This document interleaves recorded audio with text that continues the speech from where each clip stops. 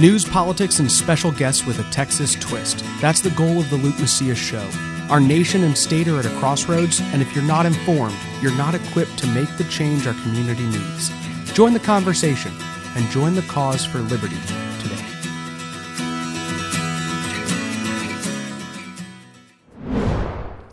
Welcome to episode 91 of the Luke Macias Show. I told you last week that I had hoped that I would come to you and tell you that Donald Trump was still the president of the United States. And though I'm not telling you that is incorrect, I'm also not telling you that's guaranteed to be correct. And if you came to today's show to look at kind of an overview of the voter fraud stuff going on, the allegations being made by our president and many Republicans of the concerning trends that we're seeing, and then the inaccurate data that's presenting itself within some of these urban centers and swing states, you're not going to get it today. Why? Because we're here in Texas, and I have promised my listeners and viewers that I'm not just going to get carried away into everything that all the other shows are covering. Look, y'all have plenty of awesome sources that I'm sure you're getting information from regarding the different election results, nationally speaking. You can go to Daily Wire, you can go to our friends at The Blaze and other conservative outlets who are going to inform you, if you're a right-of-center individual, as to what the national situation is regarding Georgia, Pennsylvania, Michigan, Wisconsin, Arizona, Nevada. But I do want to give you a rundown on what happened here in Texas, because while some of you, of course, were rightfully focused on the presidential election, there were a lot of us here. I'm sorry if I banged that there. There are a lot of us here who were focused on Texas. And so I want to tell you a little bit about what we saw in the landscape. Here's the truth. Democrats, I think, spent hundreds of millions of dollars, and it's still being tabulated and counted up, but it's over 100 million. It might be over 200 million. It might be closer to 300 million. But I'll tell you this. It's a heck of a lot of money, and Democrats spent that in federal races, in state races, in local races, in national efforts, all to turn Texas blue. Beto O'Rourke outperformed traditional historic Democrats, and that gave Democrats wind at their sails. It gave them excitement, and so they used that to recruit a ton of money nationwide. I will tell you that a lot of these competitive Texas House races in Texas, a couple dozen of them or so, we had 80% of the money coming from out of state. Some of them had more than 50 or 60% of the dollars that they raised and spent to take a seat in Arlington or Plano. It came from California. Democrats, socialists in many cases, in California, donors who loved the idea of Texas turning blue and funded a bunch of down ballot races in hopes that that would happen, and it didn't. Why didn't it happen? Well, that's the question we're going to answer today with some of the initial analysis. And there will be more of this coming, but I want to kind of cover a couple different numbers so you know. First and foremost, the biggest reason they didn't win is because Donald Trump greatly outperformed the polls. And he didn't just greatly outperform the polls in Michigan and Wisconsin and Pennsylvania and Georgia and North Carolina. He outperformed them here in Texas significantly. Why? Mainly because he significantly outperformed with Hispanic voters and even African-American voters. So black voters and Hispanic voters went more for the president than anybody ever thought they would, and in many cases, more than they ever have for any Republican, period. We've got to learn from that when it comes to establishing a permanent governing coalition here in the Lone Star State. So Donald Trump underperformed historic Republicans in suburban areas. And when you go into suburban areas, specifically speaking, he underperformed mostly with college-educated white women. This is a group of people that Republicans have enjoyed support from for decades. And then just recently, with the election of President Trump, it's a particular demographic that we have struggled with. And if you're a Republican lawmaker, you have been in dozens of meetings where Republican priorities are killed, are prevented from even moving through the legislative process because suburban white college-educated women wouldn't like this bill. And the establishment has basically used this as a club over the entire Republican platform for the last several years, for the last 4 years. But what did Donald Trump show us? Donald Trump outperformed with people that the establishment has been obsessed with getting, Hispanic voters. I'm going to go through a couple different numbers. He didn't get them by doing what moderate establishment Republicans want us to do, which is govern purple, which is govern Democrat light, which is to say, well, Hispanics and white college-educated females and black voters are voting Democrat, so therefore let's find policies that they all want us to push that are Democrat policies because they're voting Democrat already, and do a Democrat light kind of policy initiative and then let them and seduce them over to our side. That has been the approach of the Austin establishment for a long time. And Donald Trump kind of blew that entire situation out of the water. Zapata County is a heavily Hispanic county on the border, on the Texas-Mexico border. In 2016, Hillary Clinton won that county handily, getting 66% of the vote to Donald Trump's 33% of the vote. But this last election, just on November, a week ago, Donald Trump got 52% of the vote to Joe Biden's 47% of the vote. Here's what I find interesting. Democrats would have you believe that Hispanics are we are perturbed because Donald Trump has accused all of us of being rapists because he made a comment in regards to the Mexican drug cartels that they are rapists. And then the mainstream media and even a bunch of pastors and other people got outraged and said, oh my gosh, I cannot believe he's referring to all these Hispanics as rapists. But clearly the actual Hispanics on the border didn't feel like he was directing that comment at them. And it's interesting, but it's worth noting that Hispanics that live on the Texas-Mexico border actually know what Donald Trump is talking about when he talks about the need for border security, because they moved not only towards President Trump, they made a significant move towards the Republican Party, and then even more so for Donald Trump. The border, the Rio Grande Valley, these are areas that Donald Trump outperformed the rest of the Republican ticket. But what he also did was he brought up the whole ticket, which is what we'll also see within these suburban areas. So you go into suburban areas, and that's where you see that Republicans outperform the president a little bit. And here's essentially how I want you to think about it. Donald Trump increased, they say a rising tide lifts all ships, right? And so Donald Trump essentially created a rising tide nationwide, including in Texas. He turned out more voters than any Republican president has ever turned out before. We had people flooding to the polls, and they weren't flooding to the polls to vote for their state representative. They weren't flooding to the polls to vote for John Cornyn. They weren't flooding to the polls to vote for their congressman. They were flooding the polls to vote for Donald Trump. And the big question that a lot of us had as Republican operatives was, were these people who were going to go in and vote for the president willing to go all the way down and vote Republican all the way down? And the answer is yes, they were. In fact, many of them went in and then voted all the way down. More of them did that, then voted for Joe Biden, and then voted all the way down. So what we know is that the voters that Trump brought out, he kept with Republicans. And so that brought everybody up.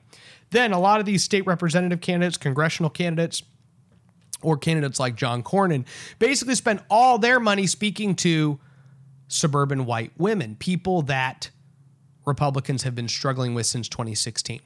And so then you saw a slight increase of their total vote within some of those regions, John Cornyn being a lot of the suburbs, which is where he outperformed Donald Trump, while Donald Trump outperformed him not only in the Rio Grande Valley, but also all these first-time Trump voters that he's bringing out to the polls to support somebody at the top of the ticket that's actually going to war with a cultural left that is trying to rewrite and upend our entire society.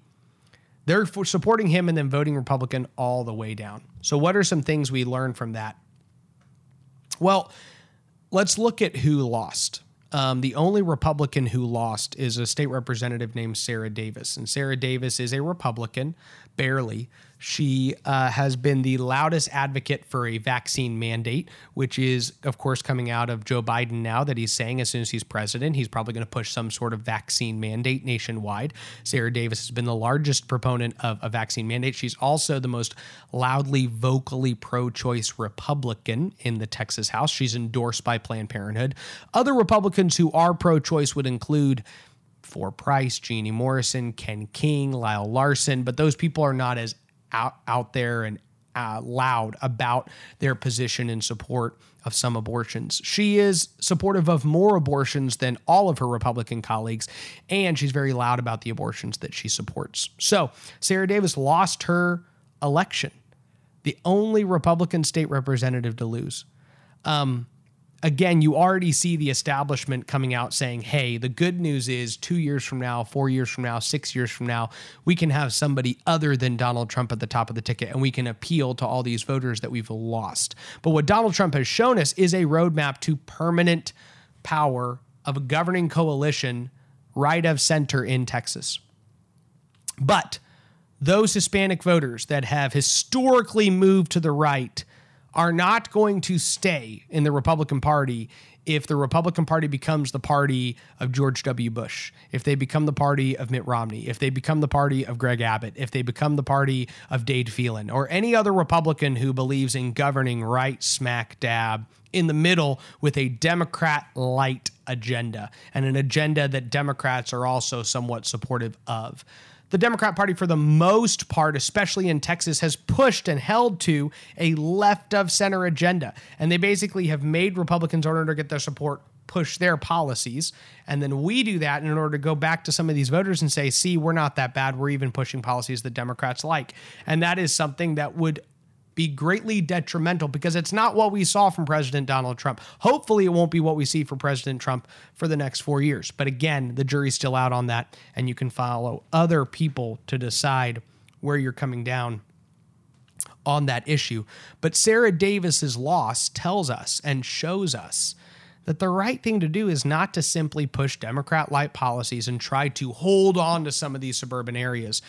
I want to explain to you that Reform Austin is it's a very far left group. They spent $100,000 on Facebook ads doing nothing but hitting Matt Shaheen, Morgan Meyer, Tony Tinderholt, all these different people on being massive anti-vaxxers, right? And their whole push was, these guys hate vaccinations, oppose vaccinating your children. And that's not true. But the reason they did that was because those individuals were supported by a group called Texans for Vaccine Choice. And they had voted in favor of allowing parents to make the decision of their children on whether to vaccinate or not. Now, the left tried to scream at these districts that this is a horrendous position that's going to hurt our community substantially. And guess what? All of those Republicans held their seats, some in districts that Donald Trump lost. Why? Because Republicans, not only Republicans, but the voters in those communities, one, don't actually believe that these people oppose all vaccinations. And then two, those people are not on the side of mandating vaccines on everybody. And instead find themselves in a place where they support, in many instances, a position that says that parents get to decide. And even if they don't support it, guess what? It's not one of their top positions. It's not one of their top issues. What they care more about are some other cultural issues which the Republican Party is taking a stand and fighting on. 2020 was a year where we had somebody at the top of the ticket who was actually going to war with the radical left on the cultural issues, unlike what we've had in the last couple election cycles where we have people who are pulling back from that war. And I think what Republicans need to recognize is that in order to keep and maintain control of the state of Texas, we have to push a bold Republican agenda in this state. And that gets us into the speaker's election.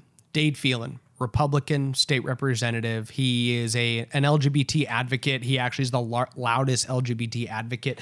There was a bill that came to his committee that had nothing to do with LGBT issues, and he decided to try to hijack it to make it to place in state law for the first time ever legal protections for these city ordinances, these leftist ordinances that these urban cities are passing in Texas to pass these massive protections for what they would say is the LGBT community. And in all reality, what it does is it infringes on the individual religious liberty of citizens in their city. And he tried to use it to hijack this bill. He hijacked it with language that was written by a far left organization, and they wanted it inserted into this legislation. He later called people on the right who actually hold religious liberty perspectives, not only that, but traditional views of human sexuality. He called them bigots and implied that they were bigots is maybe what I should say. So Dade Phelan is a Republican state representative, and the day after the election, after we held the majority, 83 seats, he came out with a long list of Republicans and a lot of Democrats who sewed up the speaker's election for him. He said the race for speaker is over. And he listed a lot of Democrat support because what he was trying to do was circumvent the Republican caucus process and ensure that any Republicans who were not supporting him knew that they had to support him because there were enough Democrats to give him the speakership without a caucus vote. See, we established a process when Joe Straus was speaker that said that Republicans would get together at a caucus meeting, that they would choose between multiple options of candidates, and that they would then all support that candidate. But Dade Phelan, just like Joe Straus, just like Dennis Bonnen actually circumvented that process and said, hey, actually, we're going to ignore that process that we, the legislators of the Republican caucus, put in place and said we thought was best. We didn't actually think that was best. We really just did that to give ourselves a new approach, more leverage so that we could hold the power, but we're not actually believing in the process. And they teamed up with a bunch of Democrats and gave Dade Phelan the 80 plus votes that he needed to guarantee himself the speakership. And then he's since gotten to 100, 120, 130 supporters in his speaker election as his opponents have pulled their support. But what kind of message does this send to Texas Republicans and conservatives? It sends a message that says, same old, same old. We believe in doing what we've always done, which is governing with Democrats in a very purpley fashion in the Texas legislature. Even though when Democrats came and spent hundreds of millions of dollars trying to take the Texas House, and you all showed up and gave us control and helped us keep control of the Texas House, guess what? We're still going to team up with those same Democrats. We're still going to give a bunch of them chairmanships, and we're still going to have a session where Republican priorities are not passed in an aggressive fashion. You know what? This is fine if you're a conservative activist. And the reason I say it's fine is because you'd rather know what you're getting, what you're signing up for, what you're getting into. See, for far too long, the Republicans and conservatives have entered the session with kind of rose-colored glasses with this idea that somehow this particular session, this group of Republicans as a whole intend to pass Republican priorities in an aggressive manner. And that's not the case. We know that's not the case coming into this session. So what does it mean? It means that conservatives have to know that it is an uphill battle, that Republicans in the legislature don't want a Republican session in 2021. In fact, they want to redistrict. They want to try to figure out a way to balance their budget, and they want to get out of there. And the balancing of the budget alone is going to be a conservative battle because they don't have the money they need to pay for the government that they want, okay? Not that they need, but they want. There's a certain amount of government that a lot of bureaucrats want, and state legislators have worked their hardest to please those bureaucrats in order to keep them happy in the budget process. And they've been able to do that because Texas has been doing well, because you have been doing well as a Texan, and they've been taking your tax dollars and doling it out to everybody who would like to have their piece of the pie. But they can't do that this session with the economic recession that we went into, that we are coming out of. But if Joe Biden does manage to take this presidency, we are going to have even harder economic times, which will hurt our budget even more. And so that alone will be another battle coming down the pipe. Here's what I want to show you when it comes to wrapping up my case for what kind of path Donald Trump has showed us moving forward for Texas. House District 74 and House District 31 are two Democrat House districts, predominantly Hispanic in South Texas, that Donald Trump won, that he beat Joe Biden over. And if Republicans had had strong candidates in those areas who were spending real dollars and getting out into the community, they would have potentially picked up those seats. We would have even grown our majority. And what does that tell us? It tells us that an aggressive, right-of-center champion at the top of your ticket who's willing to go to war with the radical left, who is trying to undermine all of society, is very helpful if we want to broaden the governing coalition for Republicans in Texas. Allen West is somebody who gets this, which is why he's been very critical of Dade Phelan and the deal that they cut to get him speaker, because he sees that unless Republicans start understanding how important it is to be Republican and govern like Republicans, we are going to take these massive wins, which we are seeing move in our direction, and we're going to hand it right back to the Democrats, because we're going to go right back to our same old way of governing, which is not getting us where we need it to. If we give Democrats an opportunity to take Texas, they might just do it. And when they take over, guess what? They're not going to team up with a bunch of Republicans and give them a bunch of power and pass a Republican light session like we did last time. They're going to pass a real Democrat agenda, and we should respect them for that because they know what they believe. And Republicans in the legislature need to ask themselves a question. It's the same question that my worldview teacher asked me in high school. He would say, do you believe that what you believe is really real?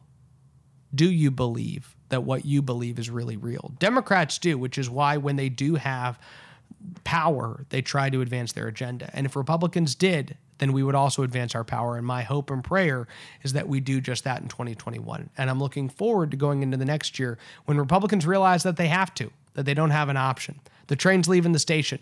It's time to pass a conservative agenda.